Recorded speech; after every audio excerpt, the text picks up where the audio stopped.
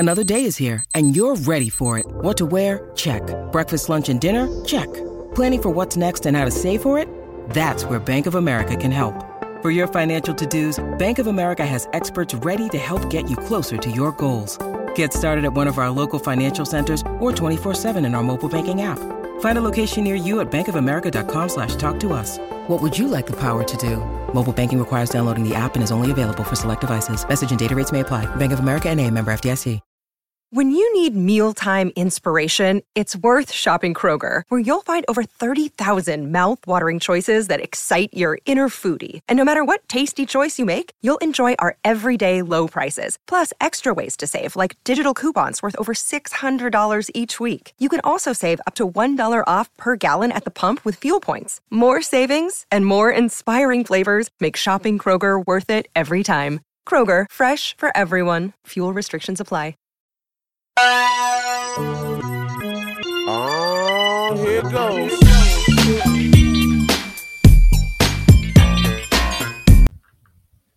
Welcome to Played in Full, a podcast and show, a part of the Popcorn Fracas family from the Touchline Media Group. And this is episode 3, Guardians of the Galaxy, where we will be discussing the last of James Gunn's trilogy. But first, a catch up on what we are watching, the best MCU TV series, and what's to come in this week of screenings. So yeah, today, obviously I'm joined by the regular cast. Above me on my screen is my enemy. Wow. Why did you start off like that? I wanted to make it very clear. All right, cool. Yeah. Well, you said some mad stuff about me today. I won't even get into it, but you know what you did. You're on a PR campaign, and only CJ knows what I'm on about. I don't need to testify right now. Ross, if you follow this guy on Twitter, you would understand. He's on a crazy PR run. The thing is, I've missed it today, but I know this. What is it? What is it? That is. We'll discuss that. We'll discuss that later. Anyway, my name is Scullivan LaFleur, but shorter known as Scully. And I'm in a real good mood, lads. I'm in a real good mood. Oh, I'm happy for you, bro. And to Scully's right is Ross. I guess yeah. Literally, I had no idea for a second. I was looking at you, looking at the screen, thinking, does he not know left and right? Yeah. I was thinking, did I get it wrong? Different. I just didn't know if the screen was different. I was just thinking it's like Zoom or Teams or something. Like everyone's layout's different. But no, I am Ross. I'm clearly not recovered from my AAA over the weekend, even though I just said I felt fine. Clearly not. I'm just completely zoned out. No, I love that. A 70% Ross, and below Ross is CJ Norris. First of his name. So a 30% CJ Edwards, everybody. Let's give a round of applause. I'd say about 10%, bro. I feel like, I tell you what, I feel like. Can I just say, CJ, your mic has changed. I don't know what you've done, but your mic has changed. What, does it sound better? It sounds worse. It sounds worse. Oh, hold on. I think it's a bass in his chest. You need to. You literally said you felt like 10%, and it got worse, as you said. Is that better? It keeps getting worse. It's still getting worse. Was it? Shut up, bro. That's better. Yeah, there we go. There we go. Yeah. No, my mic disconnected. Sorry. It's about 10%. So CJ Norris, 10% Cole, as they call me. CJ, we gonna get you some girls, man. Don't worry. It's not even night, bro. It's not even women, man. I'm just down on myself right now. How about we spend the first 3 minutes? Just how is everyone, man? How are you, Scully? Obviously, you said you're great. Could you add more context? What go on? Started a new job, and I feel like there is a lot of opportunity for me to grow forward. I feel like in content creation and presenting, I'm hitting a little groove. I think there's more, consistency coming. Like, I'm happy I'm doing this pod with you guys. We get to talk about film. I'm doing more football-based stuff. Like, life is just almost hitting the sweet spot. I just need a couple more things to fall into place, but it's never going to be 100% perfect. If anybody listening can get me a 1-bed flat in South London for £400, then my life would be perfect. But that's not going to happen. So, I hear you. You never know. You could live in a squalor. You could live in a skip like that guy. What, a converted skip? No, I don't know. CJ, I don't know about that. CJ, have you seen the size of my TV? That's not happening. It's not happening. My TV, actually, let me not speak because I'll actually try to find out my address. Oh yeah. So next, how about Ross, man? How are you? Obviously, I can tell you're a bit lagging. A 70% Ross is better than no Ross. Yeah, you know what? I got back from Bilbao after a few days yesterday, and I must admit, slightly heavy weekend. And I thought I'd just about recovered today, but clearly not. I'm still a bit out of it, but I'll be fresh and ready as we crack on for the conversation, I'm sure. But yeah, no, it's all good. Actually, likewise on the job front, I've got potentially something in the pipeline for a bit of a change, which is exciting. I just see how that goes. I've got an interview tomorrow morning, so we'll see how it goes. By the time the viewers hear this, Ross will have got that job. White man. I'll have that job that my employer knows. My employer listens to this and I've been sacked. That's what's going to happen. You're trying to get away? Yeah, no, I love that, man. And obviously, CJ, you've been talking about having no Riz. I'm not sure if you want to provide further context on that because not a lot of people actually know what Riz is and what it actually contains. It actually stands for charisma, which I never knew until the other day. Yeah. Is it? Yeah, that's what Riz stands for, yeah. Life's just a bit like meh. I got bread, so I'm happy. But CJ, you just moved into a fantastic city, yeah. I did, and I got a new job. I'm making the most money I've ever made in my life, and I'm not happy. I'm happy, but I'm not happy. It's really weird. What's going on? It's a weird space to be in, bro. But I'm good, man. I'm good. Trust me. I'll be back, man. You know what it is? I think because I just need friends out in the city. I just need some friends. I need to. I hear you. Me and Greg were with you yesterday. Like what? Yeah, but I know. But what I'm saying is, what I'm saying. You was. I hear what you're saying. You know what? I was out Saturday as well with my London friends. But I don't know. It's weird, man. I just feel like I need a hug from my mum. I don't hear what you're saying. Sometimes. I don't know. Sometimes you need a hug from mumsy. I do get it. Every now and again, you get that feeling. That sounds like me, like a combination of loneliness in some areas. But when you said that, right, it sounds like, well, you feel like you need friends or you need to do more things. That for me just sounds like you need to explore more of your options and do different things with different people. It's true. Yeah. It's but true. yeah, man. I might start going on hikes. Before we move on, Jude, how are you? Yeah, no, I was gonna say I'm all right. I had a tough couple of weeks, hard working weeks, but I'm okay. I'm working on a book at the moment, working on like a book project. Lovely. 2 actually. Nice. Looking at some new work options. Got a couple of freelance gigs going. Typed up a good interview with an actress rather, who shall not be named for certain reasons. But yeah, man, life is actually all right. But as everyone said, I think it's a thing of. You've got a poem coming out in some works as well, haven't you? Oh yeah. I've got a poem coming out in George the Poet's new anthology. Wow, book. Yeah, nice. It's a good collection of different poems. A whole spread of intergenerational, like black poets and writers all coming together, and I love it because it's basically everyone. Like it doesn't matter what level type of writer you are. Like it's a whole collation of the Black British experience, like written through poetry and all of this. So yeah, man, some interesting stuff. But thank you, man. Everyone's trying here. That's what I love. But yeah, getting back to the actual. Another reason as well that I'm a bit depressed is because hay fever season's coming around, and that's really annoying. I hear you. I can't lie. I was worried about presenting today's podcast because I felt I was going to be sounding mad nasally because of hay fever. But for some reason, I think my nose is traumatized so much it's just beating it. Like I haven't taken any tablets. I'm just over it. You see, I don't get bad hay fever yet, but in the mornings when I wake up, I need to the hay fever makes me cry. Like my eyes just water for like 3 hours when I wake up, and then once I get to midday, I'm fine. I'll tell you what, my eyes were watering for though. Guardians of the Galaxy. CJ the Segway King. I love that segue. Yeah, no, Guardians of the Galaxy. Like I think I had the like I was the first one to watch it, a part of the group, obviously, and I was holding my tongue because my first comment, remember, Scully, was that this nearly made me cry, and you're like, rah, what is it? Is it really a that thing? And I was like, yeah. I can't lie, I called him pussy. Yeah, you did. You did. I like to rescind that. I'd like to rescind that. Now I've seen it. No, because I was like, you know what? I'm gonna firm it. I'm not gonna react because you know me, I can be quite overreactioning. So I was like, you know what? I'm just gonna allow it and let him watch it for himself.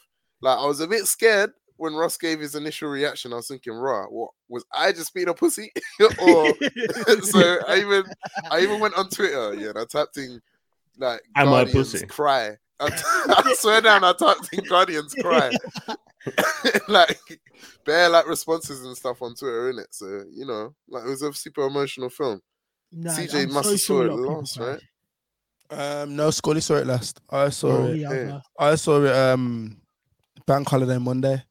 Yeah, I really enjoyed it, man. Before we really delve into it, yeah, can we talk about like the state of the MCU, but like or how we thought the state of the MCU was before we watched this film? Let's just keep it a buck though. Yeah. Like this film isn't the MCU savior. Like let's keep it a buck. What do you think? What did you think of the MCU? Like before we say all that, like what? Where do you think it's at? What are we in? Are we in phase 5 now, or are we still in phase 4? This is still phase 4. Still phase 4. The back end of phase 4. This is like, it's near the end. Isn't the Marvel's final one? Yeah. So phase 4 has been obviously they've introduced the shows, and when they announced they were doing shows, I kind of knew, okay, this is where I kind of just separate myself a bit. Because I was mad into all the MCU films. I'd go watch all the first 26 films. I watched like within a week of them coming out. Mm-hmm. When I saw the shows, I watched WandaVision and I was like, cool, but I don't know if I'm going to do this for the next show. Did it for Captain America Winter Soldier. And I was like, Falcon Winter Soldier. And I just didn't enjoy it. Like I just thought it was very slow. And I like a slow burner, but I just thought that was very slow and boring and tedious to watch. So then I start watching it. That's what I noticed with the shows. And then the films, when the films were coming out, the films are just genuinely not good, man. Like I remember, I think it was Eternals. I turned to my friend in like the middle, you know, when they're in the woods. Mm-hmm. And like, is his name Icarus, Superman wannabe? Yeah. Where he's like talking, and I said to my friend, I was like, "This film is genuinely shit. Like, what's happened?" And then he was like, "Bro, I thought it was just me." And we was just like, what's going on? But I just think, it's one of them. It's like it's kind of like getting to Fast and Furious now. Like, do you know where everything is just too much? Like it's just too much. Like, can I ask you a question though, CJ? Go on. Was it shit because of the storytelling and the storytelling devices, or was it shit because it was representing too many identities that you didn't align with? What? He said you hate women. I feel like I think it was too much. It was too many chefs in the kitchen, and it wasn't dealt well with like Avengers. It was like and the thing that pissed me off the most. I know they tried to explain it like we weren't supposed to get involved in anything, blah blah. But like, you might have been in the world for like you superheroes have been in the world for this long, and you've just done nothing. But that's why Barry Keoghan's character was furious, isn't it? He's like, we just do nothing. We just watch them kill themselves. Yeah. Not going mad. That's a spot on impression. Literally. And can I also add, I actually do agree with you, CJ, but I would say, have you seen like a Chloe Zhao film before? No. Like she was a director of the Eternals. And for me, like when we saw the lineup of the different MCU projects that are coming out in this phase, the first thing I pointed at was like, cool, these might not all be for me, but I feel like they experiment in so much that something will be. And the Eternals, like the first time I watched it, like I was kind of delighted with it because it was a whole different direction. And I just came from seeing, what is it? It starts with Nomadland. I watched Nomadland like in the summer before, and just like a stunning film. I definitely think you should add that to your list.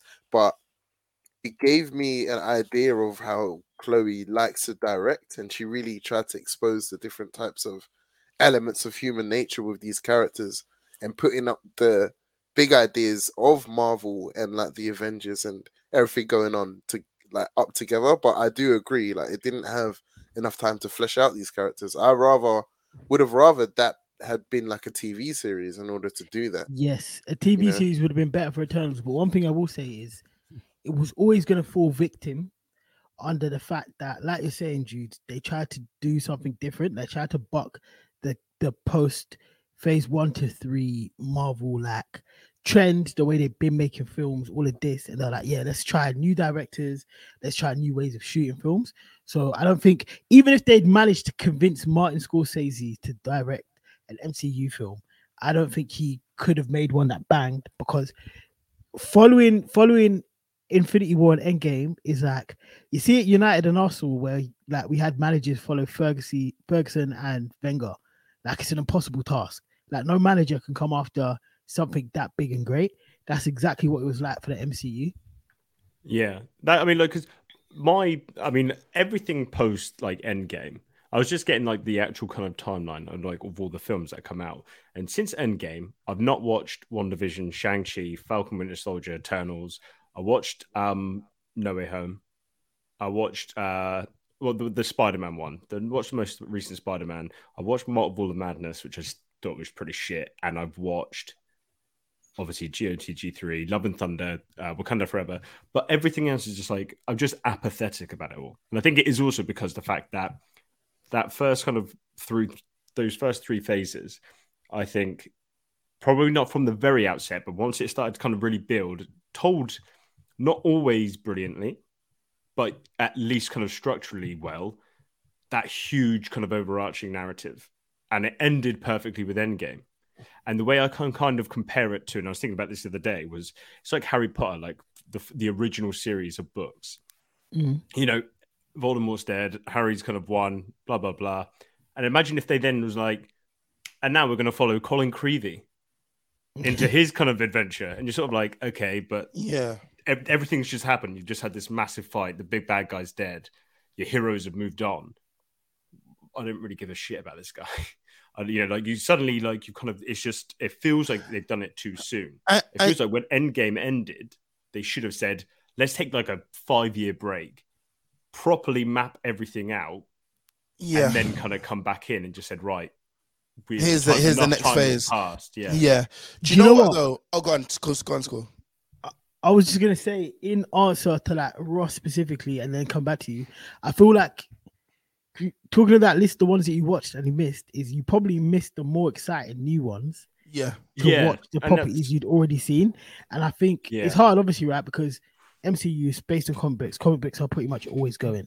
Like, there's never really a comic book break that is longer than a month. Like, so they're kind of trying to use that, but obviously in cinema form. And I feel like they did really well at continuing it in certain ways. They've tried to breadcrumb, right? So you're talking about the overarching narrative. And even though this is a soft reset, it's still a soft reset. So there is a narrative that they're trying to breadcrumb through WandaVision and through Loki, and it ties into most of their other series.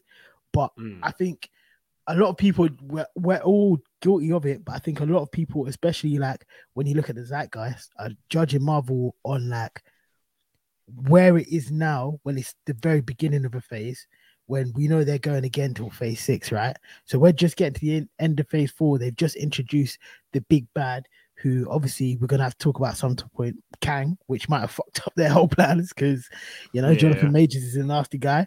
But like throughout the series and the films, they've been leading up towards that.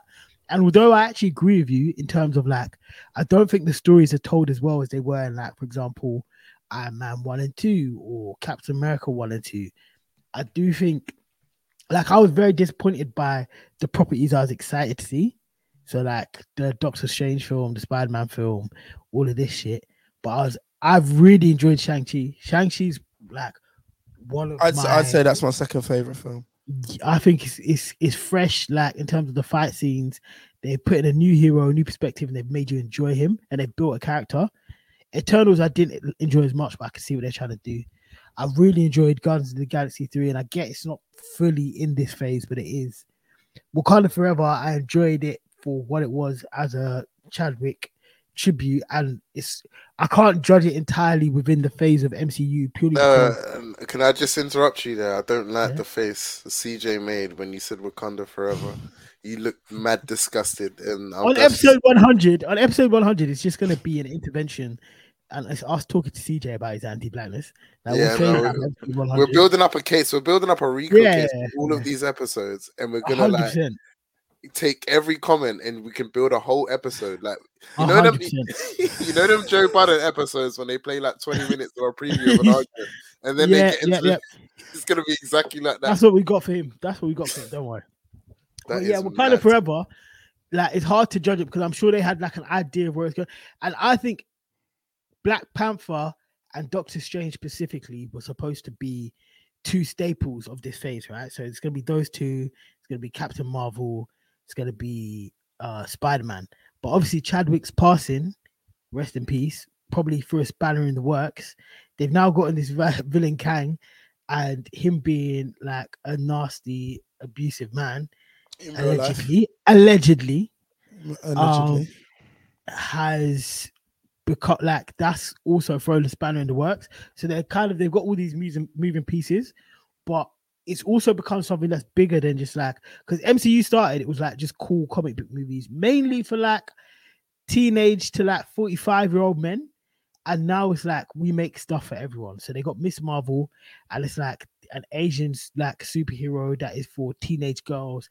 Then you got She-Hulk that was really Ally McBeal, but with a Hulk storyline in the background. And it's actually like a fairly funny superhero sitcom. Like I actually enjoyed that. Jude, obviously, you remember you were like, "No, I'm not watching." I was like, "Bro, it's actually quite funny. Try it." And like, he was like, "Yeah, I love it." Like by the time I loved it. It was so. It was surprisingly funny, man. And I still know some MCU fans who are like, "Oh, I'm never watching that show. I refuse to watch that show." And it's like they're trying to live and die by that whole format layout, as like Ross was describing. Like the ultimate build up to like Endgame is gone. We need to accept that. And you know what though, when the films were coming out in Phase 4.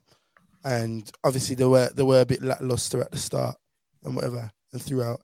I was always saying people need to calm down, because if you rewatch the first Infinity Saga, for me, the films don't get good till like Guardians of the Galaxy. Like, bro, so I don't even think that. I think some of them are good. I just think some of them are dry. I think we Some of them are dry. Yeah, Age of Ultron is a shit film. Whoa. Of course you love it. I don't love it. I just think it's very underrated. I just think man underrated.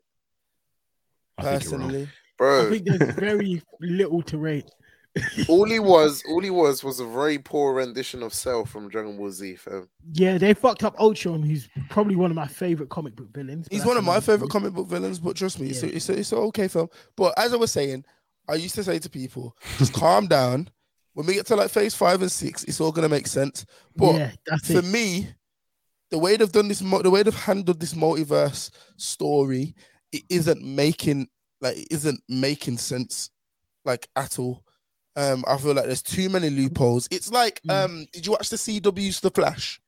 Yeah. No. I know, like I love that. No, I saw that show. Season one is an excellent show. Quality show. I thought DC was gonna be in. Yeah, bro. I thought, Season 2 is like, okay, I'm gonna stick with it, but okay.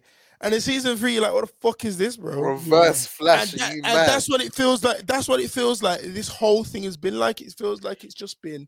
I went back in time so I could eat you a cereal. Yeah, and it's like, it's like, okay, you're bringing all these Spider-Mans in, and like I like the way they did Spider-Man, and you know the way they dropped Venom into the world and stuff like that. I love stuff like that, but it just feels very clunky and not very. There's no like. Yeah, I've argued that in the bigger films, the blockbusters that we were excited to see, like I said, the ones I don't rate as much, which surprised me, like Doctor Strange, Multiverse of Madness, No Way Home. I agree with you. I think the writing is a significant drop off from what we've seen, like in the previous MCU. Like certain things don't really make sense to me, and I think they can rely on the fact that we love Spider-Man and we're into Doctor Strange. Oh yeah, and we're gonna get gassed off seeing Tobey Maguire and Andrew Garfield come back and all of this to enjoy those films. Spider-Man 3 was nostalgia porn. It was nostalgia porn, bro. That's all it was. And that's the only thing with like the multiverse stuff is that a lot of the hype. I mean, the only thing I don't like about this kind of wave of movies keep that in. No, I'm being honest. Like, it's nostalgia porn. It's like I was saying about the Mario thing. I think movies like that. Yeah, that is. We've got to give it up to the first time you watch it, because the second time it's like the surprise element's done. It's gone. Like, remember Scully? We and you caught that like the first. We didn't want no spoilers, so we caught it at like 10 a.m. We're both free. We had work in the afternoon, so we caught it. I think I'd had COVID like 2 days earlier. Literally. Everyone was sat like apart in the cinema as well. Like, let me not sit near anyone because in case I still got a little bit of... For real. And so it was like me, Scully, and like two other guys who were like, oh shit. Like we were going mad. Like when what's his name? Matt Murdock appeared. Like when obviously the other Spider-Mans were coming in, like the different villains like popping up. Yeah.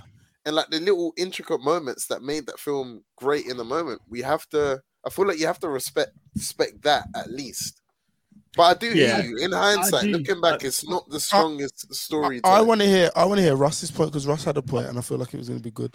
I think it's more the fact that, like, I mean, the Matt Murdock thing's funny because I think we talked about it like episode 1. Yeah, we did. That was the one where they set that like 10 seconds of silence for applause, which only works in the cinema. And then as soon as you rewatch it, it's just he's just sat there silently for 10 seconds. You're like, this is just awkward as fuck. But the whole thing with the multiverse now is that whenever it's like, oh, filming or castings for the next one's coming along, the one thing now is kind of leading into that nostalgia porn, and everyone's like, oh great, Chris Evans is going to do like a cameo as Captain America again, they're going to bring Iron Man back, they're going to do this, they're going to do this. And it's the same thing like with like Multiverse of Madness. Oh, here's Patrick Stewart back as spoiler alert everyone, but here's Patrick Stewart kind of back as like Dr. X. Oh, there's John Krasinski being like Captain Fantastic. But I think I kind of like that because they're teasing with the Professor X one. It's like we're teasing X-Men are coming back.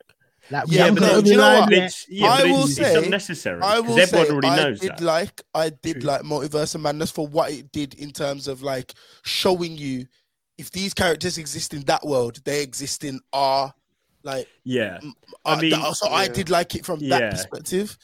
It does hit that nostalgia pop, which I kind of think kind of cheapens it. And like with like Multiverse of Madness and Jude, when you're kind of talking about obviously like Eternals and that the reaction for that was kind of negative, but Chloe Zhao is a really good director. Yeah, Nomadland's an incredible movie. And then you kind of think Multiverse of Madness was meant to be this kind of build as this more horrifying, actually kind of scary kind of take on Doctor Strange.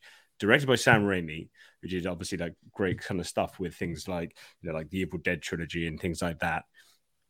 But then you kind of also kind of hear about the production, the fact that Feige and kind of some of the producers of the MCU took more control over those, because Sam Raimi's cut and kind of approach was actually meant to be a lot darker, a lot kind of scarier. Yeah. And then obviously they've said, you can't do that. We're going to rein you in. And that's some of the criticism I think I've kind of also read in the past from some directors. It's like, you are a director, but you're following a blueprint. Like you can add certain flair on, but ultimately you are just kind of following what's already been decided. It has to fit, and maybe just you're using a shot style that kind of looks like your work. And I think you know, the whole multiverse stuff, I just think it's kind of, I think it's going to lead to like something that's convoluted. I think, you know, CJ, to your point, I think it's a bit clunky. I think it opens up too many doors, and then it kind of, I guess, leaves, you know, any option for anyone to come back at any time. And it also means that things can't be quite so poignant. Yeah, there's no end game. There is no finality. So like if someone dies, same thing, like Gamora dies in does she die in Infinity War? Is it Infinity War? She dies, she's back. Oh, but it's not the real Gamora. It's like, yeah, but you know, for all intents and purposes, it is. And I think that's part of the problem. And I think with this new wave of stuff, because that whole multiverse stuff, they, you know, Phase 4 kicked off with all those TV shows. I'll hold my hands up. I have not watched a single MCU TV show. Not because I'm not interested in them. It's just because, like, you know, it's like that's too much time for me to invest. And I think part of the other reason why this phase in particular has kind of got a bit of a negative rap is the fact that you have a casual movie-going audience who have turned up and said, "Who the fuck is this guy?" And it's like, "Oh, have you not watched 8 episodes of WandaVision and then 8 episodes of They're banking on their audience. Do you know what as well? Do you know what as well? James Gunn, just to point out, James Gunn didn't want Gamora to die in Infinity War. No. Yeah. I do think, that everything you said is right, but I do think on 2 points that Jude knows this about me because we speak about it a lot when it comes to manga, and even books, like books in general. Like writers can do a thing where they write a world so vast that it becomes too convoluted. Like I completely agree with you, but I do think there is pros and cons to this. They're basically covering their own backs, and to my earlier point, that we're looking at MCU that is essentially trying to be cable television, isn't it? So it's like we have something for everyone here. Like whether you want an adult cartoon or a cartoon actually for kids, or a show for Asian girls, or a show that is for East Asian teenage boys, like they're trying to get everything done, and it's going to be heavy, and I don't know if they're going to be able to do it all, but I also think you should go and watch some of those shows only because I think some of them will change your mind, especially WandaVision, Loki, and Moon Knight. I think Loki's really good. Loki is incredible. I love it. The last episode, the episode that introduces, obviously, you know who is. You can say Kang's name. It's okay. Say Kang. You're not gonna appear in a portal in Murky, bro. I should also say that I know kind of the bulk of what happens in. It's He Who Remains, actually. But no. That is a very so when I had COVID and I was in the hospital, I like just watched Loki, and honest to God, the last episode, like my heart rate was going up on the monitor, and the woman come to me, she was like, "Are you fine?" I said, "Yeah, I'm cool. I'm just watching the show."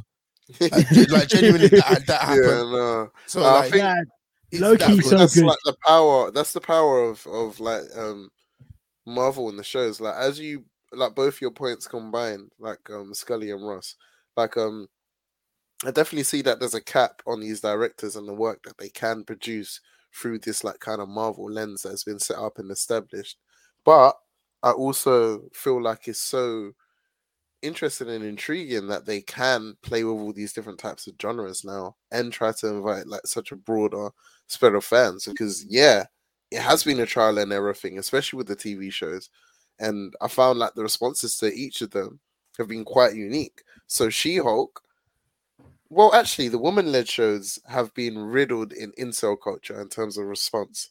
Like they tried to sync it with the reviews, but after every episode, it kind of like built up and maintained such an audience that people were like, you know what, this is actually like really good.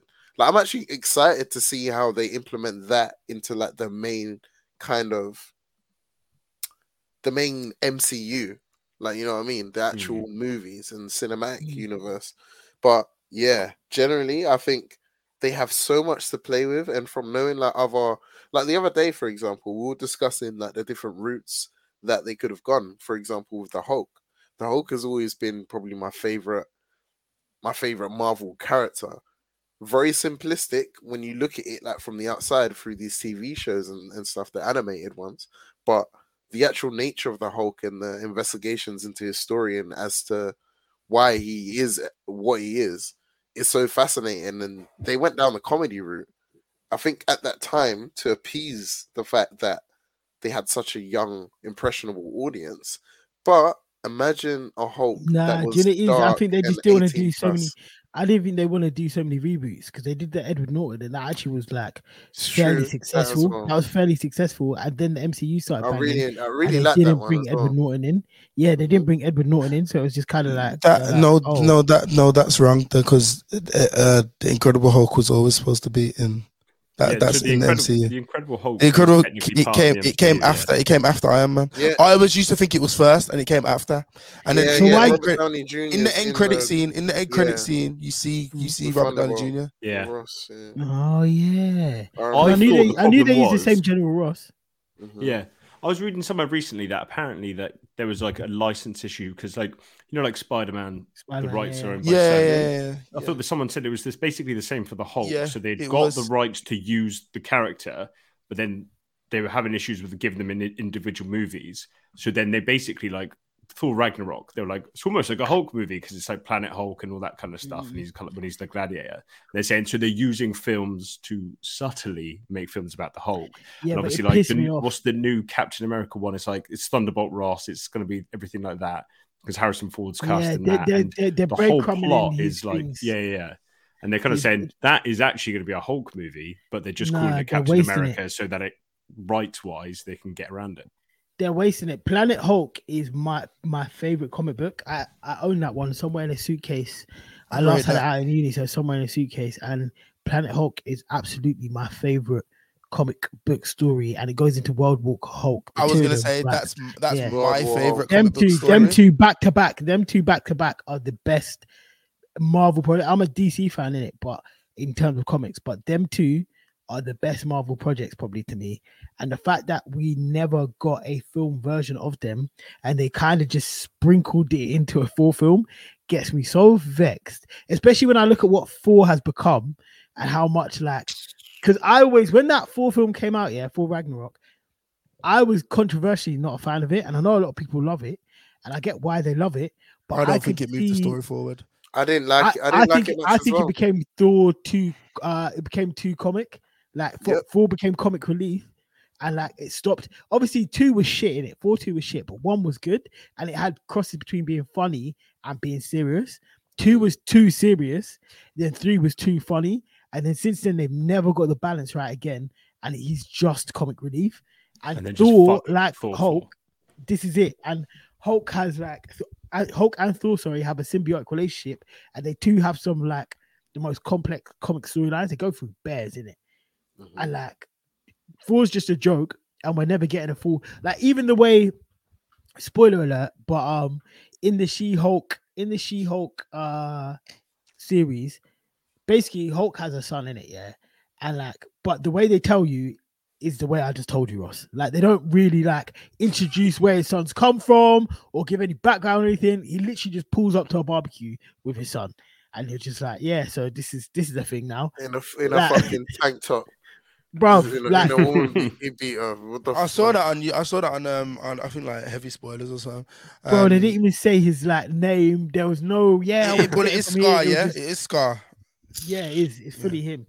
And it's like all of these, that's it. All of these comic book properties that have 6 storylines, they're just dashing them, and it's like it's a shame. But like you were also saying, the properties are too big and it's too much to catch up with everything. So guys, however, okay. No, I was just gonna say, let's talk more positive of it, because obviously, you know what, I wanted to say, I think that is a brilliant way to segue into Guardians of the Galaxy 3, because I think the comedy element is something that I discussed a lot. And just so I could ask, actually, like, because remember we were discussing this, Scully, about Guardians 1 and 2.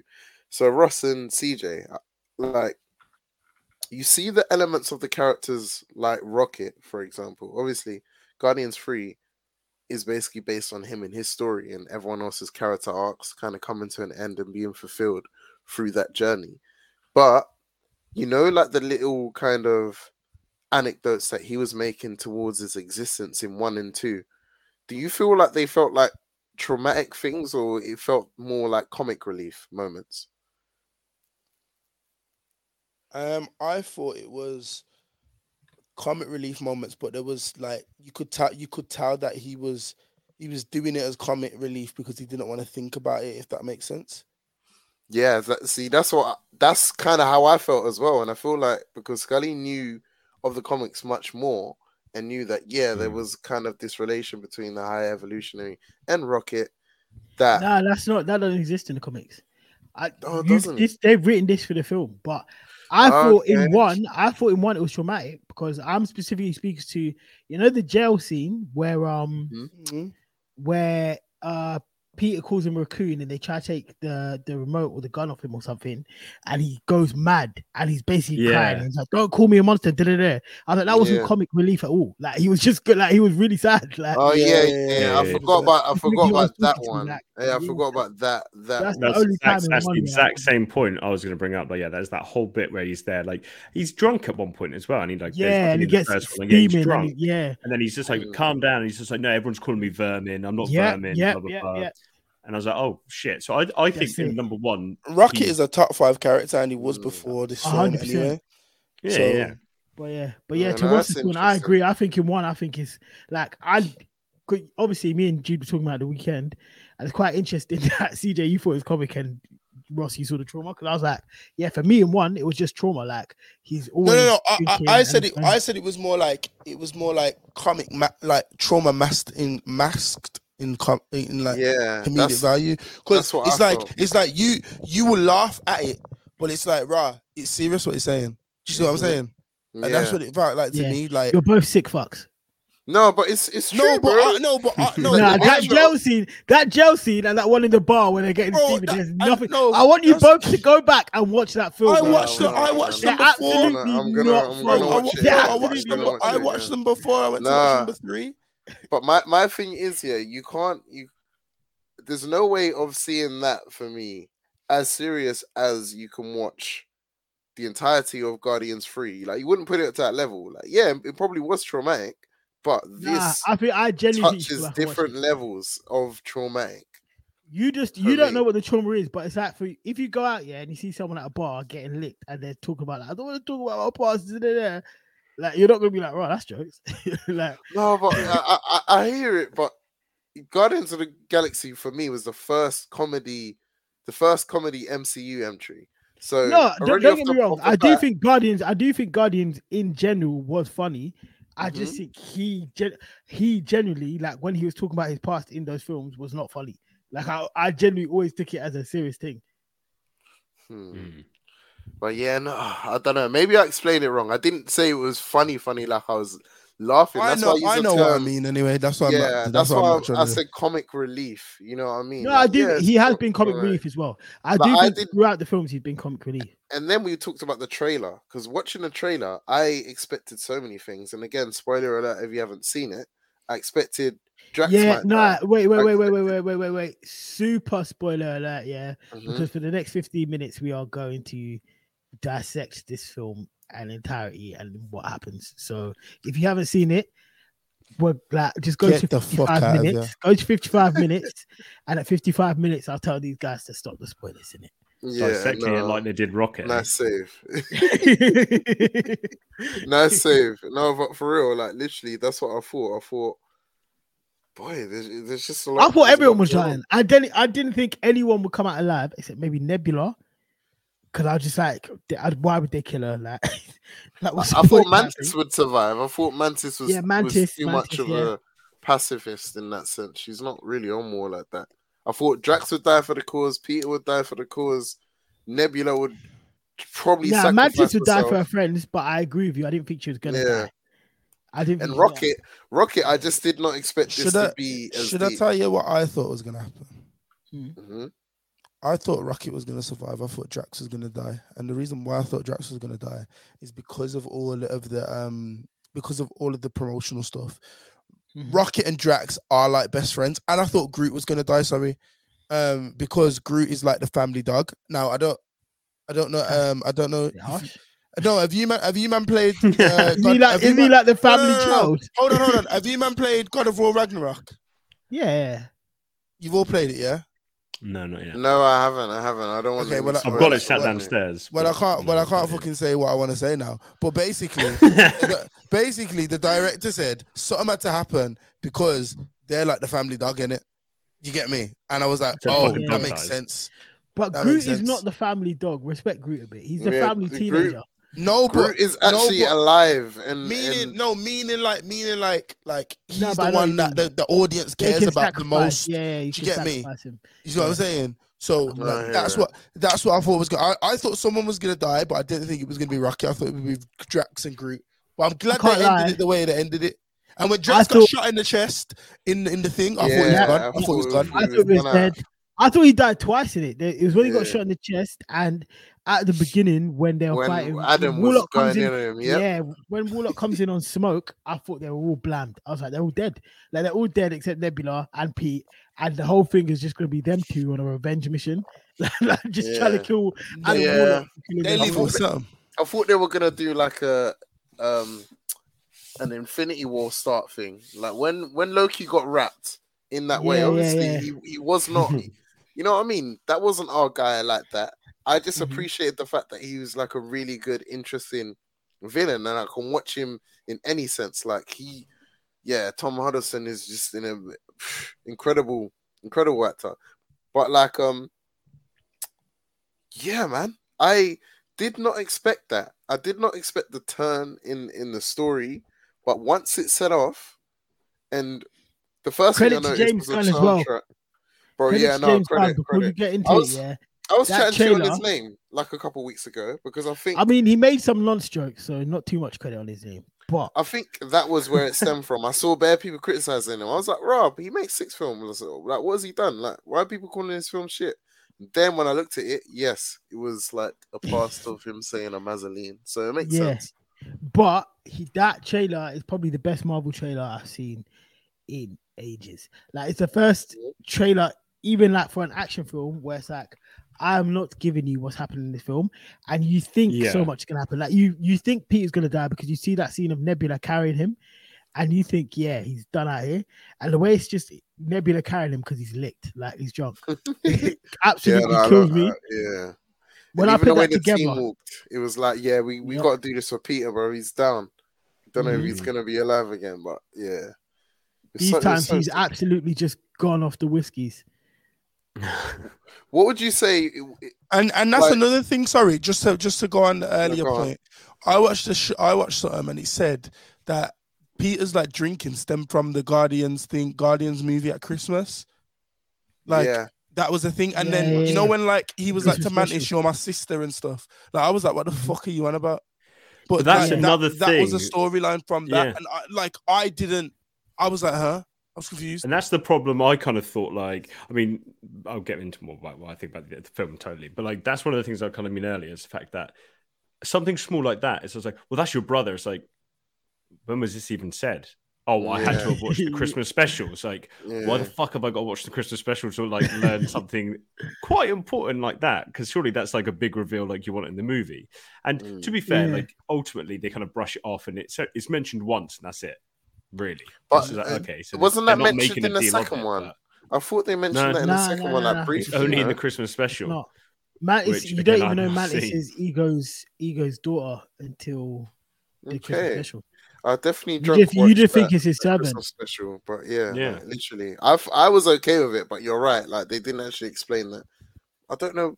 It was definitely because I watched the Christmas special, so it just rolled off for me. It's Cosmo the dog introducing the Christmas special as well. Yep. Is he the Christmas special? I thought he's at the end of Guardians of the Galaxy 2, I think.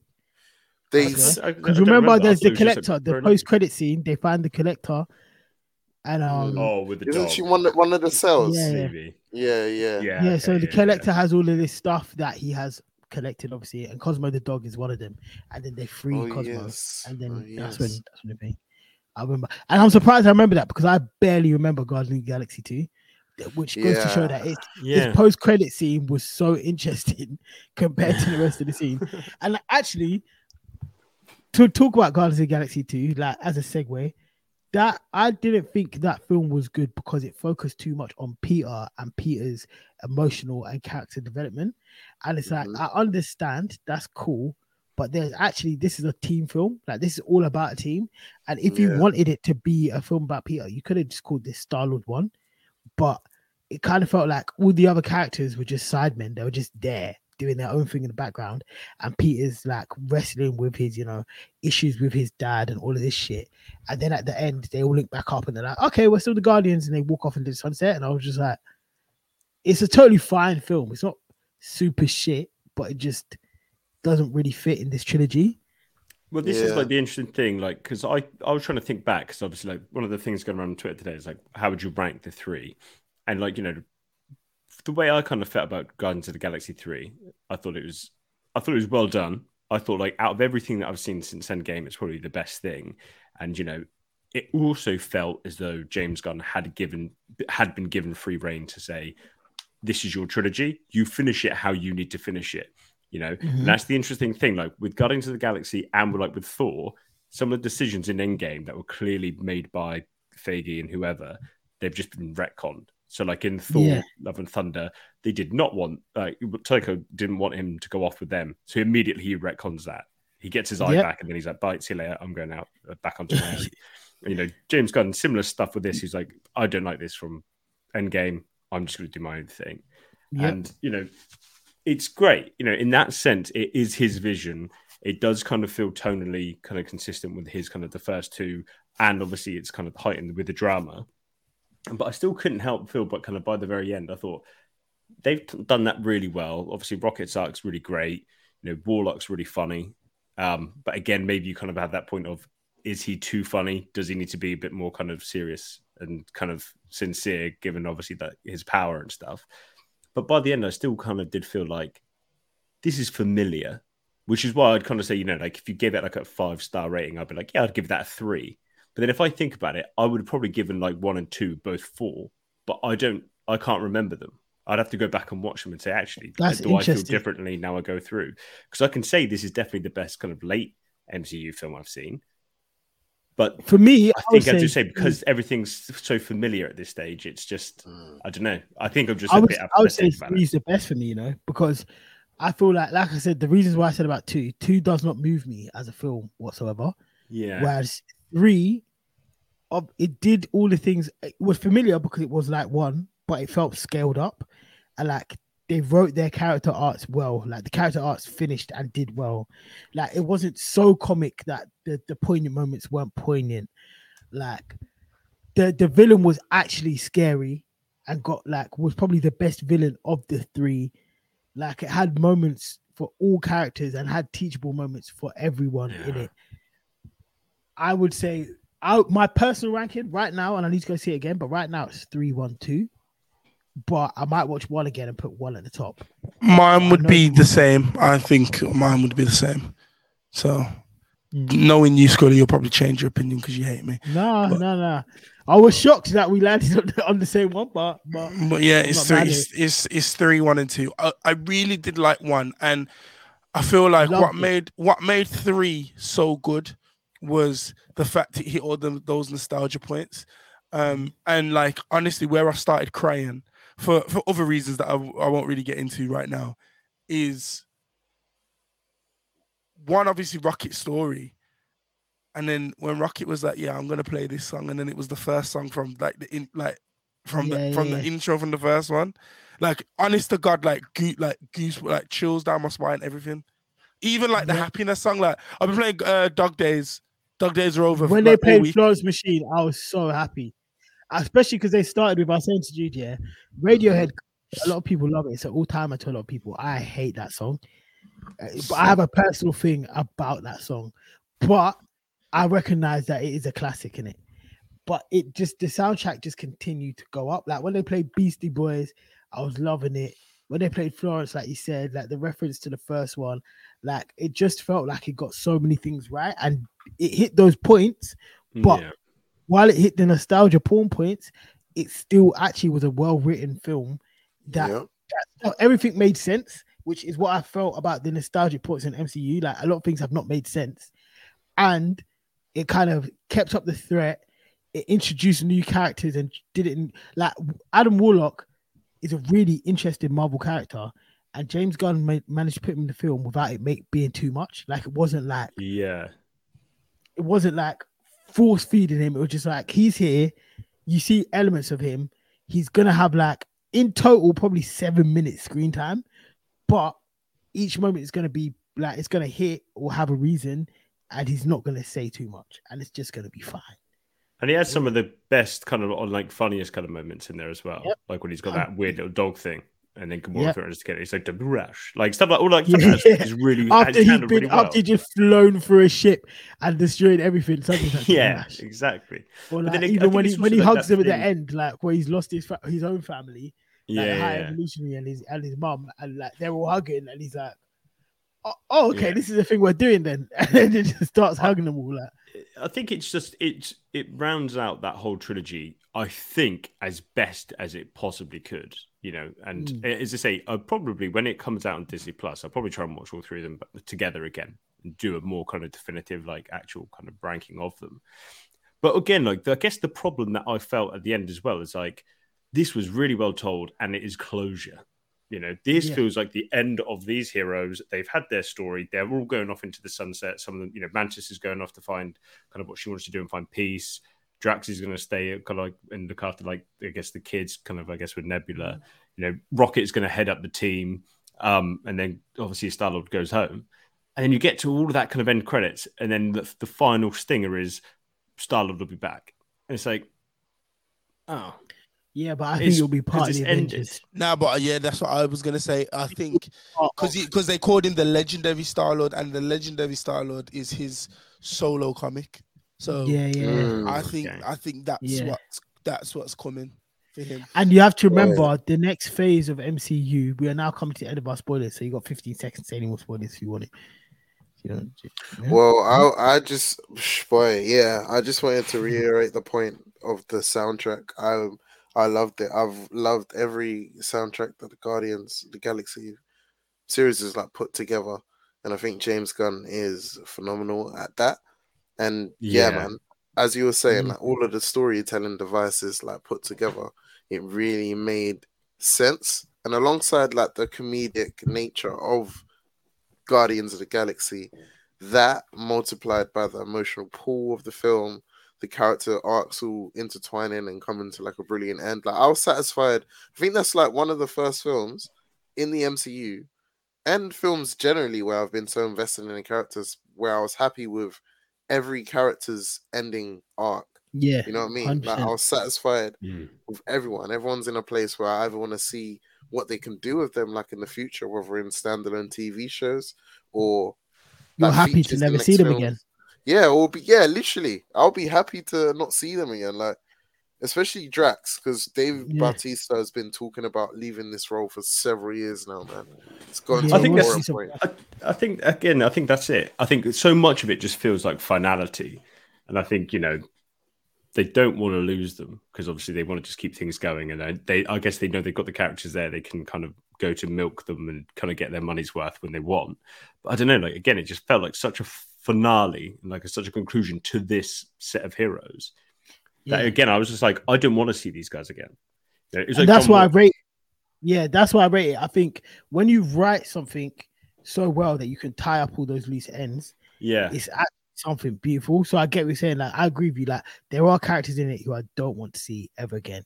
Like let Bautista rest, let him move on, let Nebula rest, let Mantis rest. Like if Chris Pratt wants to come back, let him do his thing. Like there's room for him to do that. I want to see Nebula. I want to see Nebula again. I think Nebula's character is so unique and so flipping like she's still got a bit of an arc, and she's essentially the new Gamora. Yeah, she's essentially the new Gamora. Exactly. So like one thing I said to Jude is like, even though like you said, Ross, they brought back Gamora in a way that they could. Like, because she hadn't experienced what had gone on in the Guardians films, she didn't have the same personality. She wasn't the same person. So she hadn't had that character development. And even though she started to have it in this film, it was way more interesting to me to see Nebula have it and like Nebula do certain things that Gamora would have done. And you have to remember as well that the next phase of the MCU phase 5 and phase 6 is going to be super cosmic. So you're going to have all the people who are going to be in space. So you're going to have Miss Marvel. Adam Warlock is probably going to become a staple.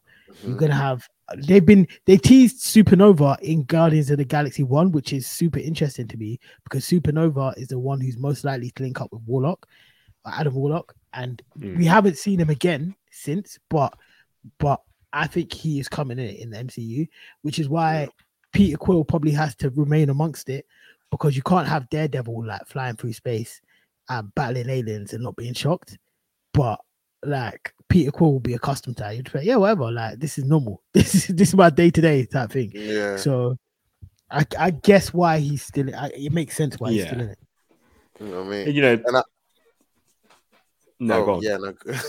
Yeah, no. I was gonna say I do agree. Like on Nebula, like the one thing I would say though is I feel like everyone acted their asses off, man. Like, yeah. What's her name? Karen Gillian, right? Yeah. Like she was phenomenal in that role. Like she had like a limited amount to play with, but I feel like she really did everything she could. So I think she may be bowing out for a while, if not appearing in like, the next Avengers. And again, like I'm happy with that. But do you know what's crazy? She manages to Nebula manages to convey all that emotion like while being angry all the time. Yeah. Like her emotional spectrum is like anger tinged with something else. And Karen Gillian, she managed to portray that the entire way. And I know it's a good film because that is one of the only films in the last 10 years I can remember where I saw a flashback as a plot device consistently through the film, and it wasn't corny and it wasn't cheesy, and it actually made me emotional. Even the fact that Rocket gets to the pearly gates, let's say, like more time when you see that in a film, it's either the worst film or the best film. I have not seen that happen in a film for years, and it be good. And in this, I really didn't mind it. I was like, yo, you know what? I get it. The last time I remember it was that final Harry Potter, and when it like, weird, creepy Dumbledore baby or something on the floor, and it's just like, what the fuck is this? Oh, this is creepy as fuck. Oh, that is funny. Oh yeah, no. Infinity War did it well as well when Thanos was going to the spirit realm or whatever it's called. Oh well, Baby Gamora. I can't remember it, you know. When she was like, "Did you get it?" and he was like, "Yeah." And she was like, "What did it cost?" And he was like, "Everything." Yeah. And also, I wanted to do a brief shout out to like Chukwudi Iwuji, like the high evolution. Yeah. He was like stunning. He was like enthralling in parts. He really made me feel a type of way. Like, and I said this to he should have been Kang. Well, maybe, we did have that discussion briefly. The role's up for grabs soon. Also, I wanted to say, like, he is such a theatrical actor. It felt like he was literally stealing the scene every time he appeared on screen, man. And that was just great. Like, I want to see more of my him. favorite scene of him is this one. Oh yeah. 100%. No, he's cool. I was in the cinema and I was like, yeah, you're a bad man. Do you know what it is as well? Yeah. So for those that don't know, James Gunn made the Suicide Squad remake. A lot of people think that's a sequel. It's not a sequel. It kind of is, but it isn't. It's basically a retcon. And if you have not seen Suicide Squad, as in the latest Suicide Squad, not the one with Will Smith, it is like one of the funniest comic book movies. Like, full stop. I love it. Like, I think it's so good. And then the Peacemaker TV show that came from it as well is awesome. Like, it's I would generally say the Peacemaker TV show might be the best superhero / comic book show next to flipping Watchmen. Like, it's that good. And he steals the show in that, and all he is serious. Like, he manages to be serious, like he's in Guardians of the Galaxy 3, but also funny. Like, I don't know how Chuck does it. Like, he's not really ever making jokes, but he manages to flip every situation around him, both in Peacemaker and in Guardians of the Galaxy 3, and make it funny when it shouldn't be funny. And I do think if this is his only, I'll say to Jude, I don't think this will be his only time in the MCU, purely because, for one, the High Evolutionary is like a top tier villain, like in general, just anyway in comics. And two, he was so good, and we don't really see what happens to him. They've surely got to bring him back. Like, worst comes to worst, a Kang variant, because that was what everyone's saying on Twitter. They need to make him a Kang variant, which obviously they don't even have to though. They could actually just get rid of Kang and just follow his storyline, because High Evolutionary as himself, like I said, is an elite villain. So he doesn't even have to be Kang. They could just be like, well, here he is, and yeah, we thought Kang was next week bad, but he's for the thread of everything else. I guess you kind of have to have Kang, right? Kang does need to come back at some point. Do you think they just offer it to him and then just try and have that as their sort of kind of like easy explanation of, oh, well, actually, he's in Guardians of the Galaxy 3 as well. He was just hidden as the High Evolutionary. It'll be a great get out of jail free card for them. Like, I think they would love to do that. Out, but I don't know if they do it. But you know what? I don't think they do it. I think it's got to a point where they've let this go on for so long that they're probably just gonna turn around and the next thing is gonna come out and he's gonna be there. There's gonna be a bit of back and forth, but it just might continue. I think we've got to that stage. I can't lie. They're keeping that man. They're keeping that man on as Kang still. I can't lie. It's too much. It's too much. There's too much to change. Like, also, with all the other kind of characters as well, like the fact that, you know, like Spider-Man, you got the variations and it's Tobey Maguire, it's Andrew Garfield. Oh, Reed Richards. Oh, it's John Krasinski here, but it's probably going to be Adam Driver if that casting is accurate for the new film. Then it's like Kang is John Majors every single time. Like every time, like even when like the Council Kang, it's like I've not seen Quantumania, but I've seen all that and stuff. It's like every single Kang is him. It's like they have kind of fucked themselves a little bit. They could have just had it as you only see one and then it reappears and it's also him. But then also you just kind of thought, actually, if we'd just done it like the other way, you could have just had your get out of jail free card right there. Mad. It is mad. Disney allegedly have hit the reset button in terms of the rollout and the PR. So he's now officially dating Megan Good. I wonder if she's getting a bag for that. I feel like she probably is. There was a quote tweet about certain men that are abusive, and I've never laughed so much in my life. But what, saying you never see an abusive man without a bad without no women, blood? I couldn't stop laughing. It's true. It's so true. It's so true, but so unfortunate. Yeah, and I think it's weird that they would, because I can't lie, why would you just start dating a man who is going through this court case and who allegedly just beat his girl? Like, surely there has to be payola there. Where did you meet him? In the courtroom? Like, at what point did you think over the last 3 weeks? Yeah, I don't this is know. somebody who actually jump in a What relationship. is going on in that whole section of life? I just have no clue, man. But shout out to them. Well, not shout out to them actually. Yeah, just do whatever you're doing, innit? The Kang situation, I'm gonna be watching closely because I think Disney have aired it so far, and I think they want it to all blow over. I think he's gonna bust case. I think they're going to make it so he busts his case. He doesn't go to jail. If anything, he pays a heavy fine or he does some community service. They minimize and do damage control, make it seem like, yeah, they had an argument, he did something. He goes free. They pause for a couple of months, like let's say 3 to 6. Then Loki season 2 drops. He obviously does a stellar performance in it, and the world moves on, and it kind of becomes a footnote in the annals of history. And you will only be able to find reference to it in places like this podcast.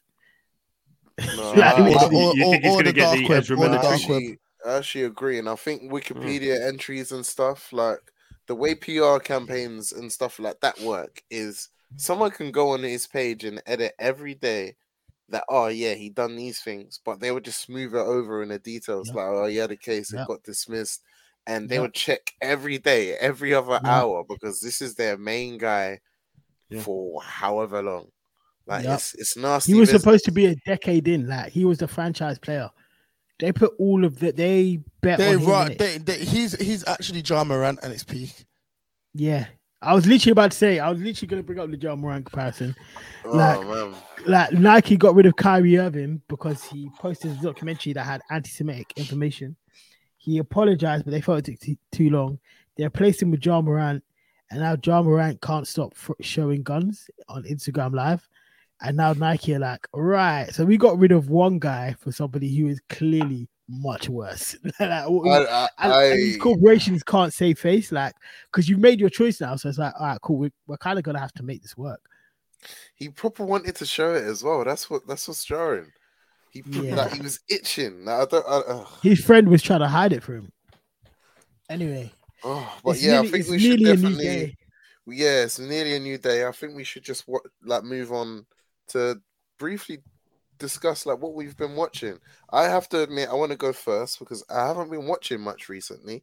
Like I've been in an anime hole / Ted Lasso, and you know when you're just in a hole of watching your comfort kind of shows and stuff. So, Ross, you've never watched that anime before, right?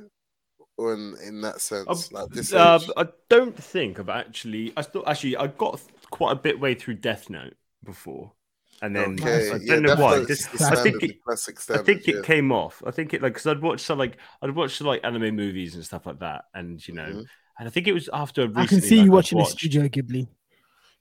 Studio Ghibli I really love, and then I'd watched Akira and I'd watched Paprika, and I was like, this is sick. And I was like, I want to try and watch more, and then I started Death Note, and then I think it was like the Netflix license ran out, and I was like, I wasn't going to be able to get through it all, so I just watched where I could, and then. It was just gone. I think you need to watch. Banana Fish. No, don't do that. No, Banana Fish is great. Banana Fish is great. Don't do that, Jude, because it's actually great.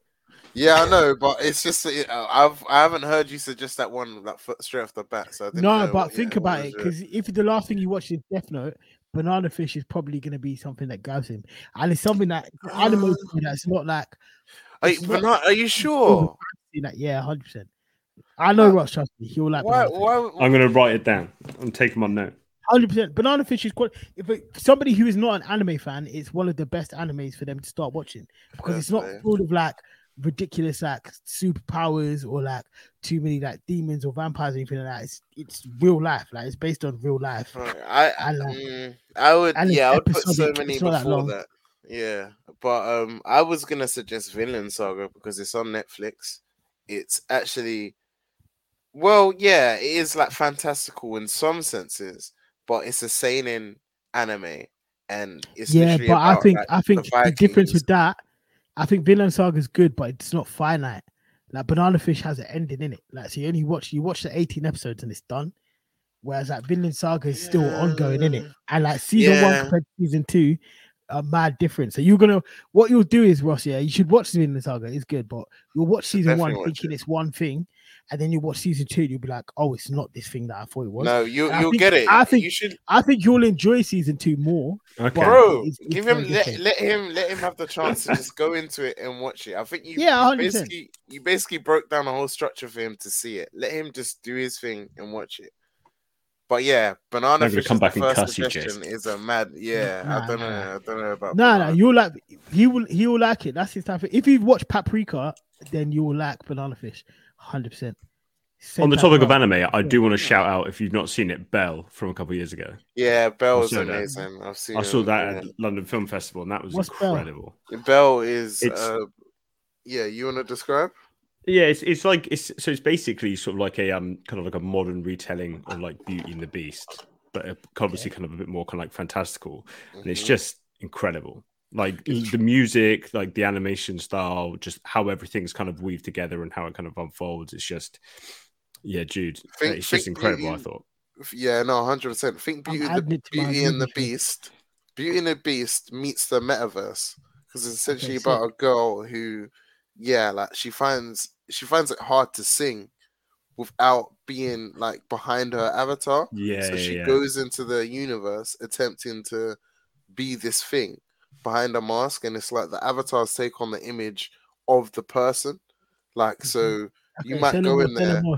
Let me stop explaining. But that's what I've been on. I've just been on a few anime stuff and Ted Lasso, which I think has like 2 episodes left. I'm very worried. Yeah, it's near the end of this season. It's a good season. Definitely. End of the season and the show. Is it what? Is it this the last season? This is the last season, bro. I didn't know that. Oh, mad. This is the last season. Oh, that's mad. CJ, what have you been watching? You're muted. I'm muted because I'm doing something on my phone. Bro, why are you laying down like this? I don't want to. Bro, I've been up since 6 a.m., bro. Down. I've been up since 6 a.m. Please. That's fine, but we just want to know what you're watching. What have I been watching? I watched Dreamland with Lily Allen. You've been on that show, innit? Oh, listen, it's so good. It's so good. I wish it was more episodes. I can't wait for series 2. Okay. It's a really good British kind of trashy comedy drama. with like a good storyline and characters that like I can't wait till they go more in depth about. Like in series 2, like you can see certain characters have problems and certain things that they're not trying to acknowledge, but you don't know the why. Yeah. Like it really shocked me, and it like by episode 3, I was like, okay, this is good. But like episode 1 and 2, I was like, I'm not too sure. And then episode 3, I was like, I do like this. So hopefully series 2 they flesh it out a bit more. And yeah, the storyline was good as well, man. Like it's just like a family storyline. What else I've been watching? Been getting through Hajime no Ippo. Jeez, well. That's my favorite anime. One of my favorites. And then have I watched anything else? I watched Empire of Light the other day. I quite like that film. You know what? Seen that, it got panned at like in like reviews and that, but I didn't think it was that bad. I don't think Michael what's his name? Michael White. Michael Ward. Michael White, you know what? I'm tired, bro. I don't think Michael Ward has to go back in the tracksuit anymore. Yeah, I remember you're gonna say this. That is it was I think he did well in it, man. Yeah, man. I think if you've seen that Steve McQueen series he did, Small Axe. Yeah, Small Axe was good in that as well. I need to watch that. But yeah. And then the main character, I always forget her name, something Coleman. Olivia Coleman. She was great in that, man. She was great, like genuinely great. I think it was weird that they were fucking for half of the film, but it is what it is, isn't it? Spoiler alert. Yeah, I haven't seen it. It's literally. I know they're fucking now. It's literally in the trailer. It looked like he was gonna run a thing. To be fair. Yeah, it is. Ross, what you been watching? besides Michael Wood and Olivia Coleman doing interracial. I'm just adding that to my list right now. With National Front outside the door. That is hilarious. That is what was skinheads outside. That is so fun. I've been cracking on through Barry, still, and Barry's good. I know Jason, you've been watching it, and I'll tell you what, I've had to kind of pause like on my binge because it's one of those shows that I kind of mentioned it before, the fact that like it's just evolves kind of with each series from kind of obviously kind of being almost like an out and out comedy. And it just gets darker and darker. And like series 4 now is kind of like, it's incredible stuff, but it is just so like pitch black now at this stage that it's kind of like, oof. It's not the easiest thing to kind of like, it's great to binge. Like I want to keep going through every episode as quickly as I can. But it's really just like, I think I need a breather to like, just kind of unwind and actually kind of digest what some of the stuff that you're seeing. And yeah, I mean, you're like halfway through season 1 right now, right? Yeah, so you put me onto this show. I'm on episode 4, and you were saying it gets dark, and I was like, right, like on episode 2, he's already wrestling with existentialism, and on episode 3, he's already wrestling with the consequences of all his actions. So I'm thinking, how dark is this show gonna get? Because it's not like it's funny, but it's not like light by any standards. Like it's definitely like already a dark show. And when you were kind of saying that, like your little recap from like 1 to 4 is like, oh yeah, actually it's about to be pitch black, like super dark in like 2 episodes. So it's like, actually, so that's going to hit like, and that's going to hit, and you're going to be like, what the fuck? Like, and it's, as I say, it's incredible stuff, but like, it's just Bill Hader's doing something incredible with that. And like, he said he's going to go out and do like a horror movie, like after he's finished Barry. So I'm really excited to see what he kind of comes up with. Because I mean, what he's done with Barry, as I say, is incredible. And I've just kind of been catching up, as I say, trying to get through a couple of films. I've caught up with a couple of the MCU things, obviously. I rewatched Bullet Train the other day because when I saw that in the cinema, I wasn't the biggest fan of it last year. Really? So I thought it was just a bit bloated and I thought it was just a bit too anarchic. But then actually watching it at home with lower expectations, a lot better than I thought. A lot better than I kind of remember it being. I thought, actually, this is pretty good. It's not going to be this because it's the partner of the other guy who obviously does all John Wick, like Stileski. Mm-hmm. It's like he's never going to reach that kind of like that peak, but it's good fun. And actually, kind of think, this isn't defo good fun. I enjoyed it a lot, man. And if you haven't seen it, Hunt, which is a movie that came out I think last year, and it's got Lee Jung Jae from Squid Game, like the main guy. Okay, and it's like Korean thriller. And it's basically like, if you've seen like Infernal Affairs, which is The Departed was based from, imagine that, but without any subtlety at all. Okay, cool. So it's like this kind of like political thriller, but it's just like it goes 0 to 100 like basically in the first minute, and then it just carries on like that. So that's good fun as well. As I say, not subtle at all, but it's good.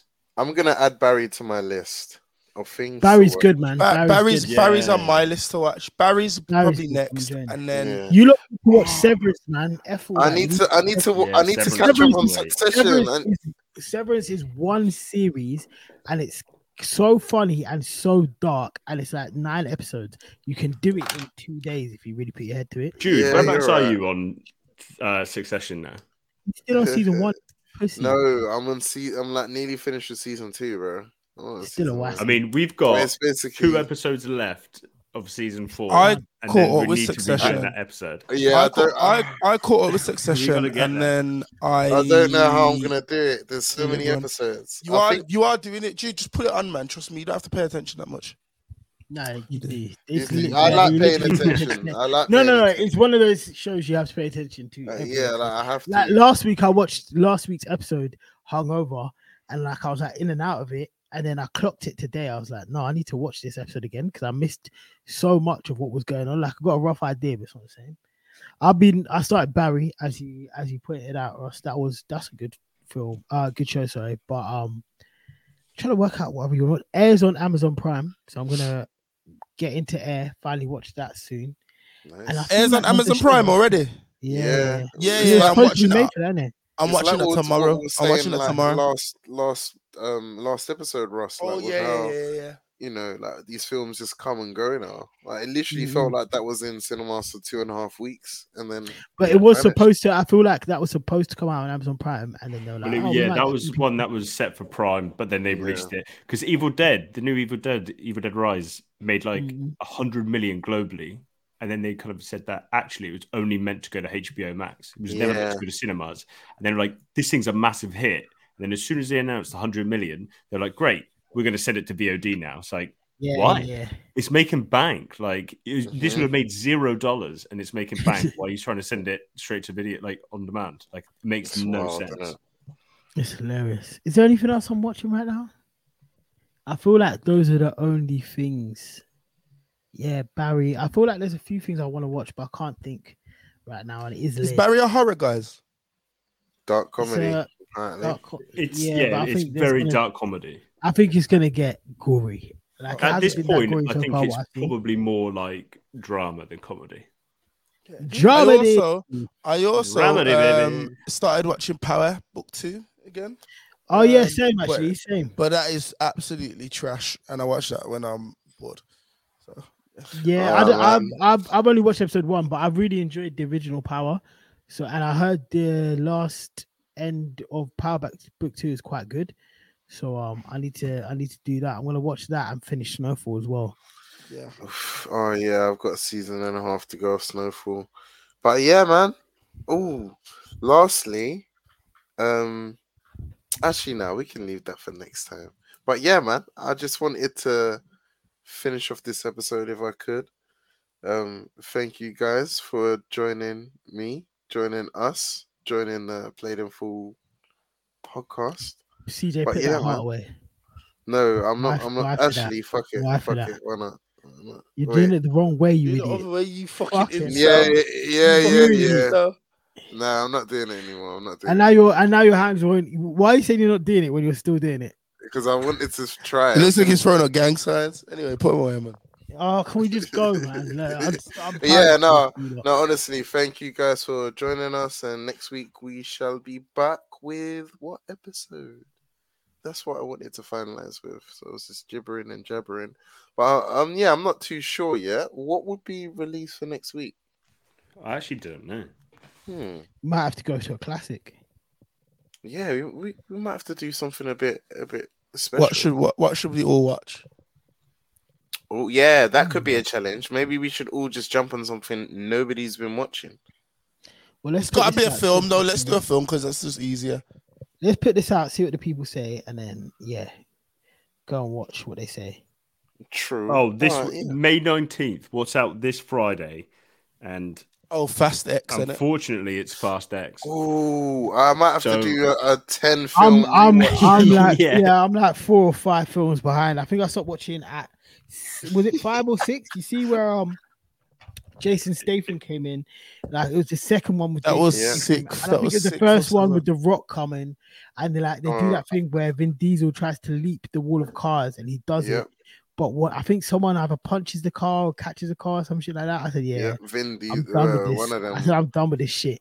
And I've heard people say that I've heard people say it's a maximalist cinema, and I don't even think it is. I just think it's stupid. It's absolutely. Do you know when I was out of Fast and Furious? I've watched all of them in it because I used to go with my brothers, like all the time for the releases. Yeah, where I was out was when I went to Dubai and Vin Diesel lifted a bulletproof car. I was like, yeah, that's great. Yeah, I said, nah, man. I checked out when a man called Brixton, a cyborg man called Brixton, was introduced, played by Idris Elba. Yeah, I remember. Brixton. That was the second to last film, by the way. Brixton. Have you seen the Twitter thread going around at the moment where it's just like they're going through all the worst points? My For You page is literally just filled with that. Literally, in the scene when he stomps on the floor and the whole street crumbles, and he says, like, the thing about street fighting is for the streets, and he steps on the floor and then the whole fucking road crumbles. That is magnificently shit. But it's what I expect from Fast and Furious. We're going to have to do Fast X next week because we're going to have to. Too funny a conversation to not have. I've got way too many films to watch, but we'll see. We'll see if I can make it. I literally have watched the first 5. I'm a cinema snub. I refuse to go watch a film like that, and I'm going with you. I'm paying like £5. Scully, you don't need to have seen them all because they're all about family. That's all you have to worry about. Family. Maybe. If you go Croydon, you know, Russ is advocating. If you go Croydon View, CJ, you can just walk in. So actually, let me not say that. Next episode, all of us has to wear. Sponsored by Croydon View. Next episode, all of us, we just have to wear a black vest and a I'm on that. with a cross. I'm on that. Like literally, I'm on that. Yeah, I've got a black vest. Like we all have to wear. Like we have to. Everyone wear a bow cap. Everyone wear a bow cap. Can I wear my flat cap? No, family, DJ. Family. Oh, wait, that's the next episode title. Family. Yeah, family. Family 10 times. But all right, cool, man. Lads, it's been real. It's been enjoyable as always. Safe. And take care. Have a good week. Bless. Here it goes.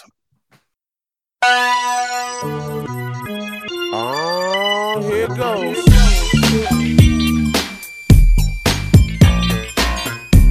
Sports Social Podcast Network.